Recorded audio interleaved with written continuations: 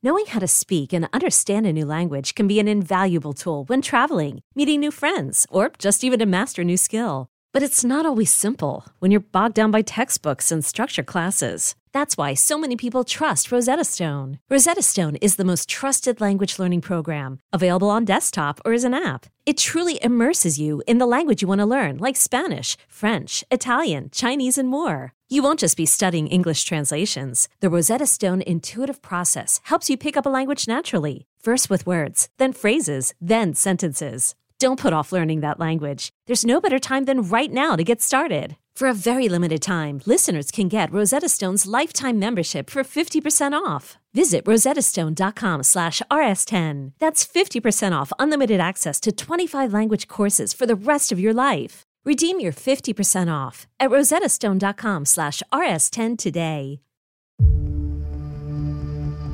Whenever I think of the night that my mom and I found my dad, I just think of it as very dark. Just all the different lights from all of the response vehicles. It was the chaos and the confusion and fear.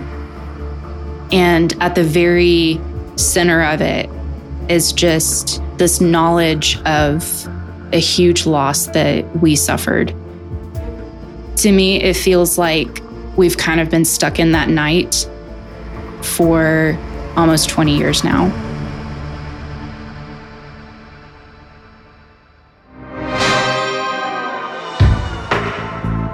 It was late afternoon in Dallas, Georgia, a quiet suburb 45 minutes northwest of Atlanta. 54-year-old Regan Wheeler was just returning home after a visit to help his elderly mother with some chores on the family farm. He planned to grab a quick shower, then head out to work the night shift at Lockheed Martin, where he was a flight line inspector. But when Regan pulled into the driveway of his home, he encountered a threat he couldn't anticipate or imagine. He was attacked by a volley of bullets and left to die.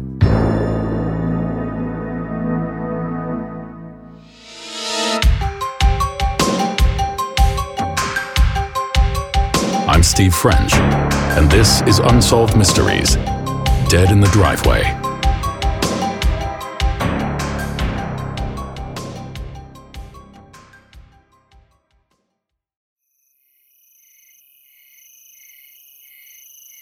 It was probably around 7:30. We arrived home and we were pulling into the driveway. And our driveway at that house was very steep. So much so that whenever you were standing at the bottom of it, you couldn't really see the very top of where the garage was.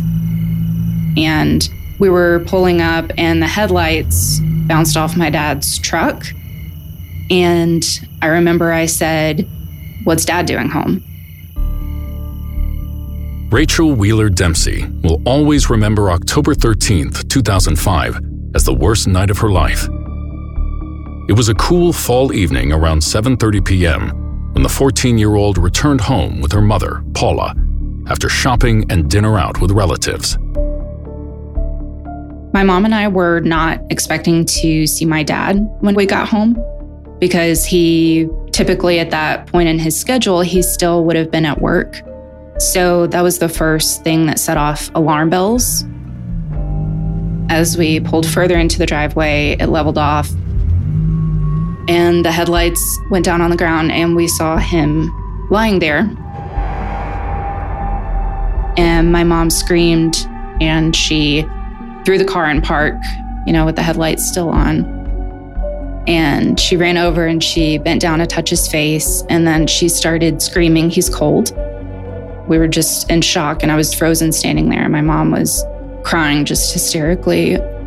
And then that was when we ran over to our neighbor's house and we were just beating on the door to ask for their phone to call the police. 54-year-old Regan Wheeler is dead, and Rachel and her mother have no idea how long he's been lying there. They don't see any obvious wounds or cause of death, and there's no sign of a struggle or violence.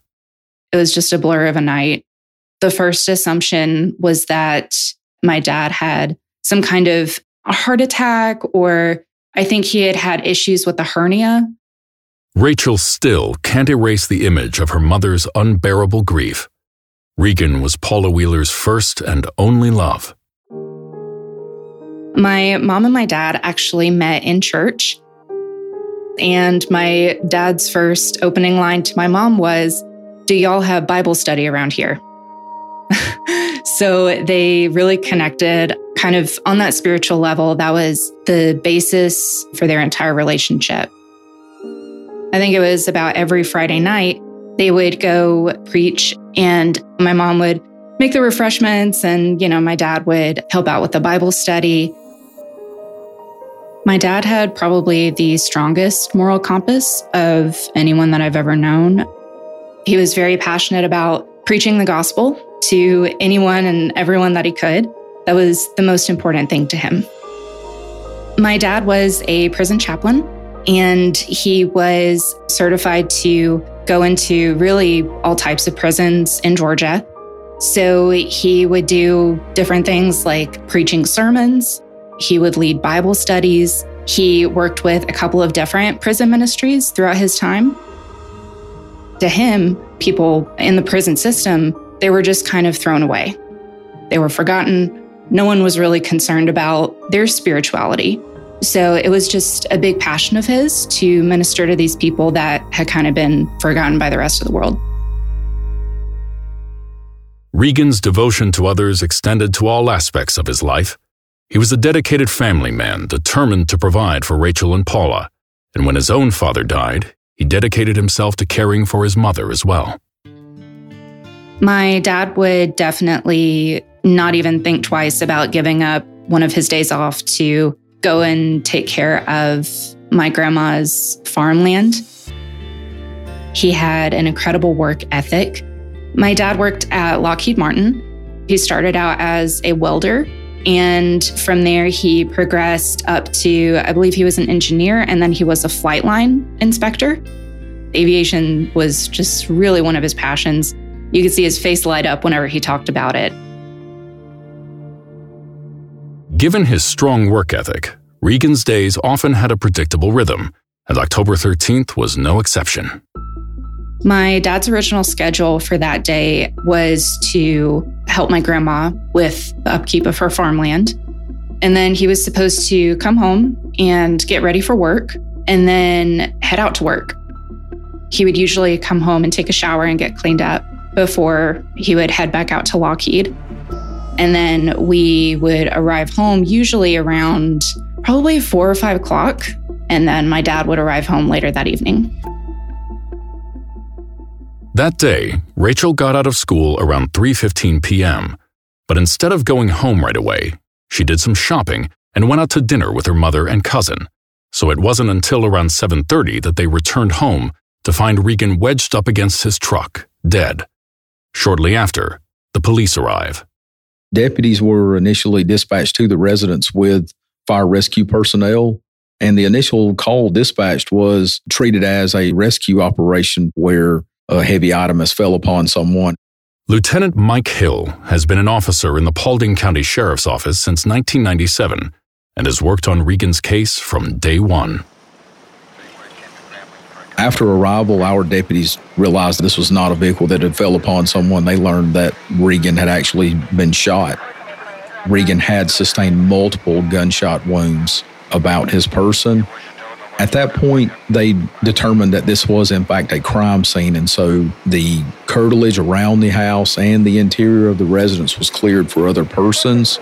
And at that point, crime scene tape was put up, and a log was started in an effort to contain this crime scene.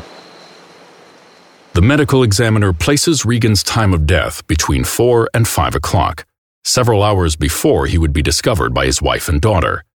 The area outside the home is searched for ballistic evidence, prints, and any clues that might have been left on property. But it's inside the house that they find a potential motive for this murder. Once detectives were notified and deputies learned that this was more than just an accident, they did learn that there was forced entry into the home and the home was in disarray.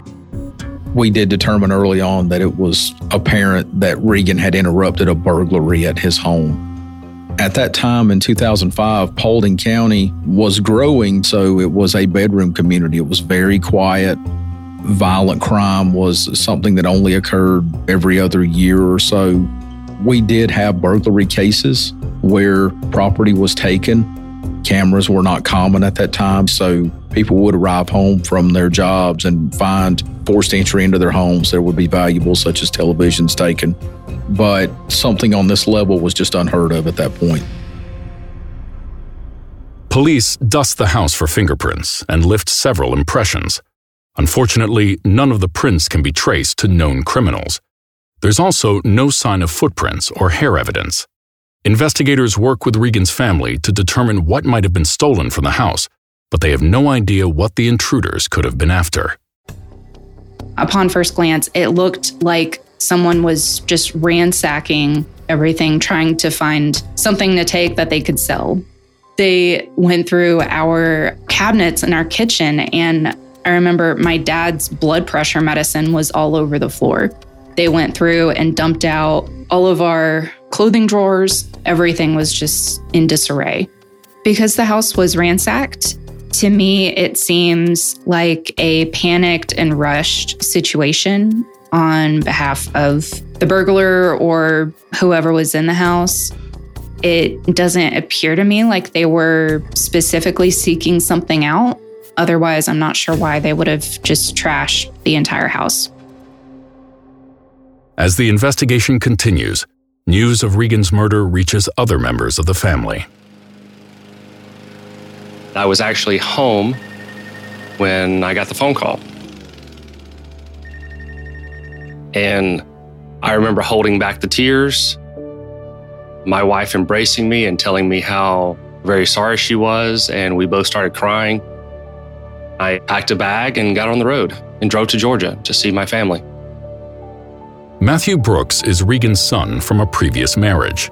He's over a decade older than Rachel, and at the time of his father's death, was working for the federal government as an air marshal. Matthew is now a special agent for Homeland Security, and this role gives him a better understanding of the investigation into his father's murder. As a result, he's become the middleman between his family and investigators.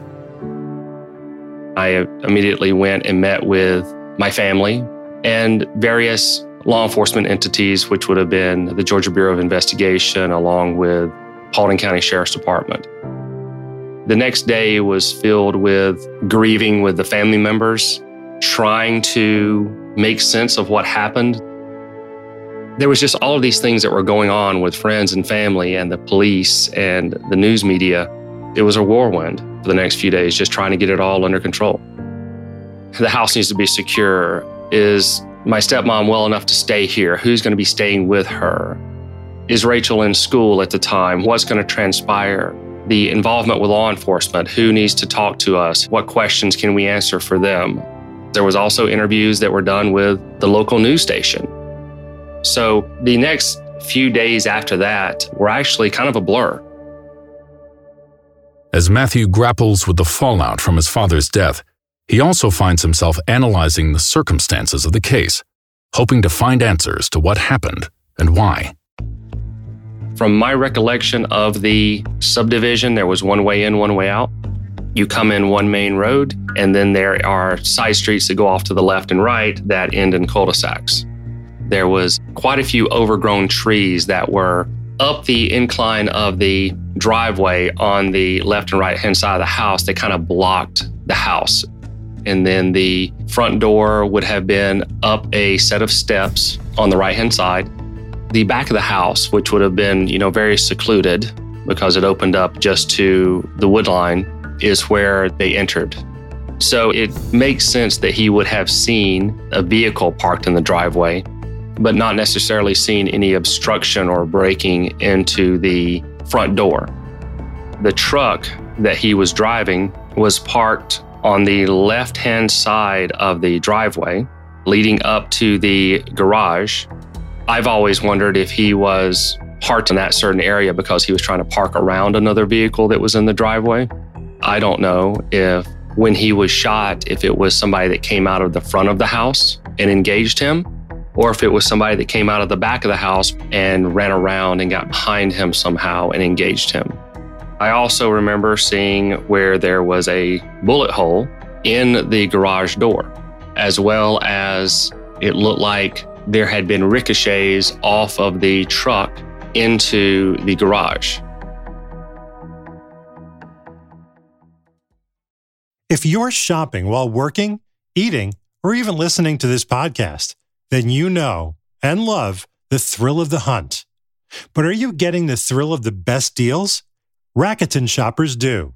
They get the brands they love with the most savings and cash back. And you can get it too. Start getting cash back at your favorite stores like Nike, Petco, and Neiman Marcus. And even stack sales on top of cash back. It's easy to use, and you get your cash back through PayPal or check. The idea is simple. Stores pay Rakuten for sending them shoppers, and Rakuten shares the money with you as cash back. Download the free Rakuten app and never miss a deal. Or go to Rakuten.com to start getting the most bang for your buck. That's Rakuten. Hey, Unsolved Mysteries listeners, I'm here to tell you that there's no reason to panic the next time you're searching for the perfect gift. Now you can use gift mode on Etsy. Gift mode on Etsy takes the stress out of gifting so you can find the perfect item for anyone and any occasion. It's easy. Just tap or click gift mode on your Etsy app or Etsy.com. Then answer a few short questions about who you're shopping for and what they like. And gift mode instantly gives you curated gift ideas based on hundreds of personas. There's a lot of pressure around gifting. I usually have a hard time thinking of gift ideas for family members, and sometimes I get super stressed trying to find the perfect thing. But now with gift mode on Etsy, I can search hundreds of gifting personas and find so many incredible items. And I actually just found the perfect gift for my fitness fanatic sister. Now it's simple to find gifts made by independent sellers for all the people in your life. So whether you need a housewarming gift for the new homeowner or a birthday present for the pickleballer, gift mode has you covered. Need to find the perfect gift? Don't panic. Try gift mode on Etsy now. One question continues to baffle Matthew and the rest of Regan's family. What was a burglar looking for in the house? Investigators soon make a disturbing discovery that could solve that aspect of the mystery. Once the scene was processed by detectives and agents of the GBI, it was determined that multiple firearms were missing from the residence. We certainly cannot rule out the fact that the person or persons responsible for Regan's murder weren't aware of him owning firearms. An immediate question for investigators is whether the intruder knew Regan owned guns. And if they did, how did they obtain that information? My dad had guns, but he was not very involved in gun culture. They were not a major part of his life or his recreational activities. So he did have a gun safe, and that's where he kept his firearms. I don't know of anyone that would be aware of the guns that my dad had. He might have mentioned it to family, but he wouldn't go out and advertise how many firearms that he had. Regan's son Matthew, however, believes the information about his father's guns could have slipped out in various conversations his father might have had, perhaps with the prisoners he ministered to as a chaplain. That could have been a discussion that he had with whoever was involved in it, or that could have been relayed from somebody that he had a conversation with to another co-conspirator that so-and-so told me there were guns inside the house. The fact that Regan's medication was found open suggests the burglary could have been drug-related. At the time, Lieutenant Hill was working on the Narcotics Drug Task Force, so this was an angle he knew a lot about. Based upon being in the drug task force and essentially through the means of informants and cooperating witnesses in drug cases, our ears are essentially to the ground at all times regarding criminal elements and activities, based upon the fact that many thefts, many burglaries, home invasions, things of that sort, many of these crimes, the common denominator is either a drug addiction or drug sales, knocking out competition, things of that sort. So it would be common for a narcotics agent at that time to get information on a burglary or a theft. That neighborhood that Regan resided in was very quiet. At that time, I was not aware of anything in that area. But whoever burglarized that residence We cannot rule out at this point that they were not fueling a drug habit. What shocks Regan's family and investigators is that the attack occurred in broad daylight. Did the burglar expect the house to be empty for some time? And if so, does that suggest the burglar was casing the house, waiting for the right time to break in? My dad would keep his truck parked on the outside of the garage, and then our Nissan sedan that my mom and I would take to school was also parked on the outside. So if someone was watching the house, they would know our schedule. People breaking into houses in the middle of the day happens all the time. Criminals are, specifically if there's no cars in their driveway, are under the assumption that the kids are not there and also the parents are at work. So it's a safer time to break into a residence instead of potentially breaking in the middle of the night. And it is Georgia, everybody has a gun. So it's dangerous for the criminals to try to break into a residence in the middle of the night. So it makes perfect sense to me that it was a potentially targeted event. With the murder happening in broad daylight and outside the Wheeler home, it's surprising that no one heard the attack and called 911. I would like to think that if I ever heard gunshots, ring out in the small subdivision, that I would immediately turn around and call local law enforcement. Why that happened in broad daylight, gunshots ringing out in a subdivision and nobody called the police, I don't know the answer to that. If somebody had just heard it and reported it, could he have been saved? A canvass was done of the area in an effort to locate witnesses that might have seen anything that may aid in the investigation. They were knocking on doors and they were speaking to other agencies trying to find any common denominators, if you will, that may link this homicide to any other crimes. There have been leads that come in from time to time in this case, and we are still working to sort through those leads. Because the case is still an active investigation, we can't go into the detail of those leads, and that is so that we can preserve the integrity of the investigation. Following Regan's death, a rumor spreads that a blue SUV was driving through the neighborhood around the time of the murder. It was a vehicle no one had seen before, so it attracted attention. But the sighting of the blue SUV doesn't generate any definitive leads, so police turned to another critical investigative tool, a victimology on Regan Wheeler. Could Regan have been in contact with someone or been involved in something that might explain why he became a target for murder? We never saw or heard of any interactions that, even to this day, raised any red flags for us, even though he was in a union. And as we all know, that can become contentious at times depending on who you're with and what position you hold. There was nothing in his lifestyle that I saw.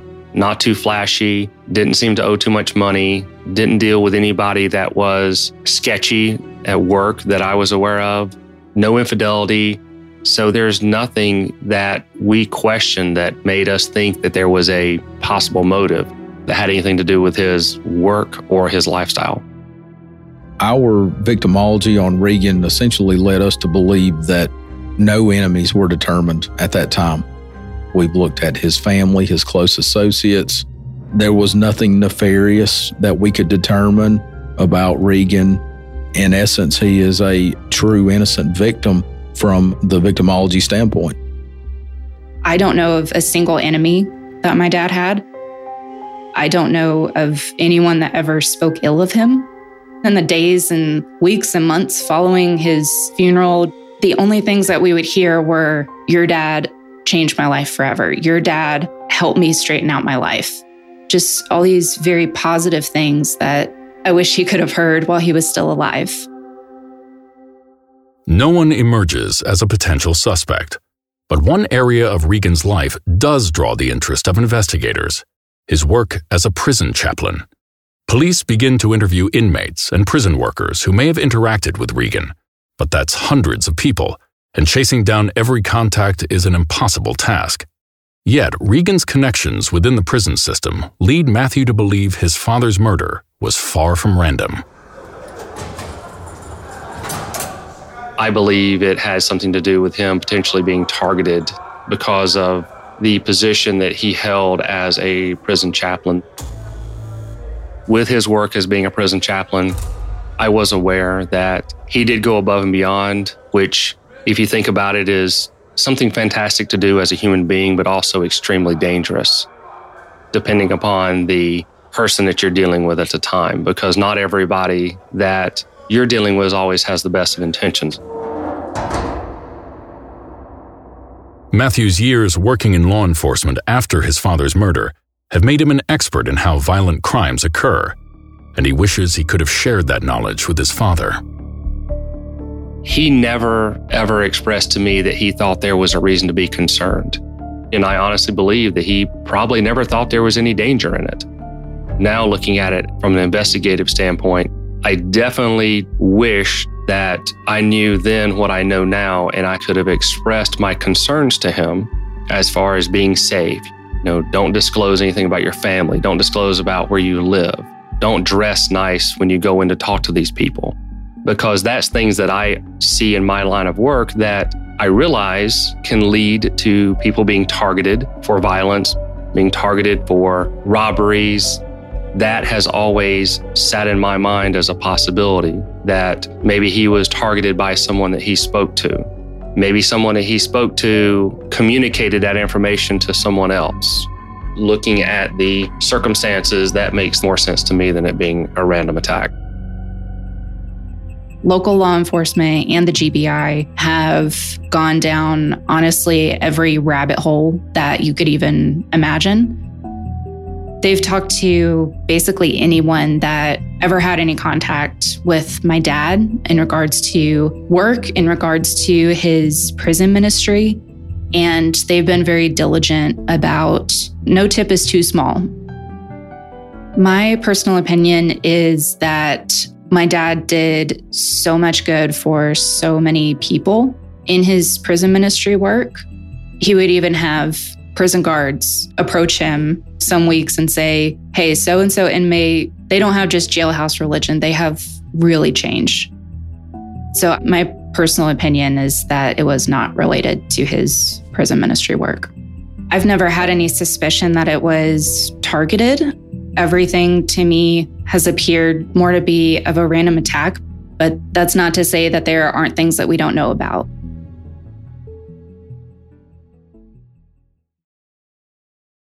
Years pass without any new developments, which leaves Lieutenant Mike Hill and Regan's family to wonder what could be left to pursue in the case. But they haven't given up. I would give anything to see this case solved. It would actually be the pinnacle of my career. When you look at someone who is just trying to care for his family and is trying to aid others in his spare time, it resonates with you as an investigator that your main role in this job is to try to find out who did this to this man. So in this case, to our knowledge, the person who is responsible for this is still out there today.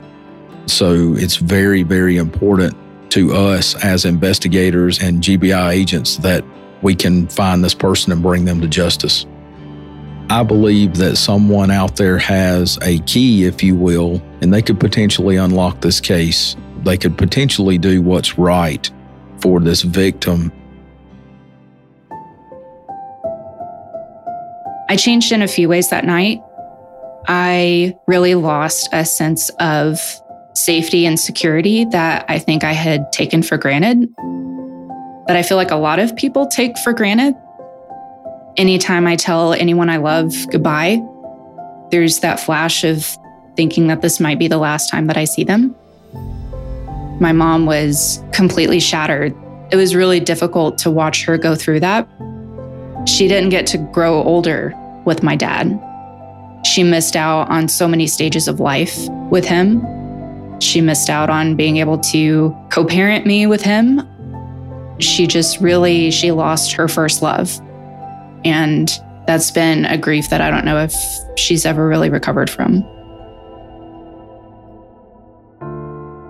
If I could say anything to my dad, I would just tell him that I love him so much and I miss him every day. And I hope that he would be proud of me and that he would understand that a lot of things that I do are in his memory. And even in our brief time together, I learned a lot of lessons from him.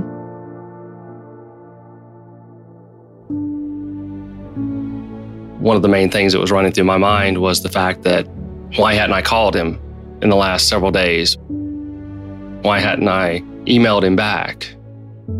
So of course that ate at me, and it still eats at me 17 years later. He was really good about trying to stay in touch, and we were getting ready to start a family, and I had a home that I had just recently purchased, along with a very demanding job, and I had all of these things that were taking up a lot of my time and attention and effort. But looking back at it now, I wish I had made more time. He never got to meet my children.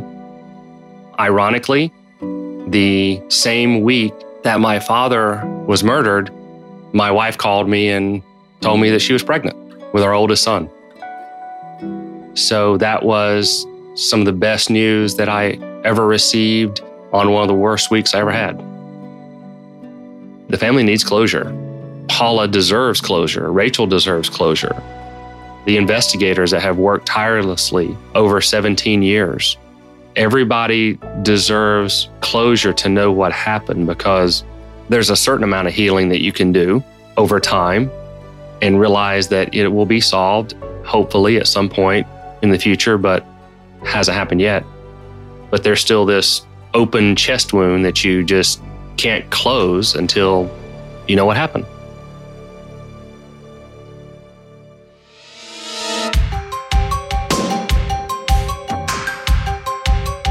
Crime Stoppers and the FBI have offered $30,000 as a reward to anyone who can lead police to Regan Wheeler's killer.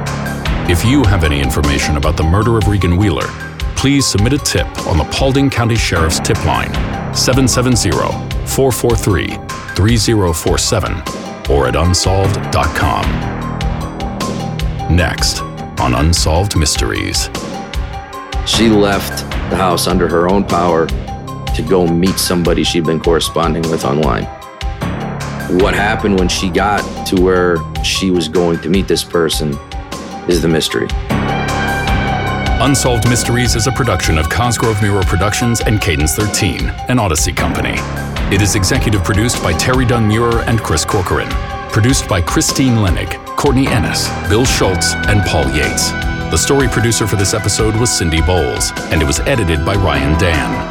From Cadence 13, editing, mixing, and mastering by Chris Basil and Andy Jaskowitz. Production support by Sean Cherry, Ian Mont, and Ava Fenneberger. Artwork and design is by Kurt Courtney. Publicity by Maura Curran, Josephina Francis, and Hilary Schuff. The original theme music was composed by Gary Malkin and Michael Boyd. Thanks for listening to episode 68 of Unsolved Mysteries.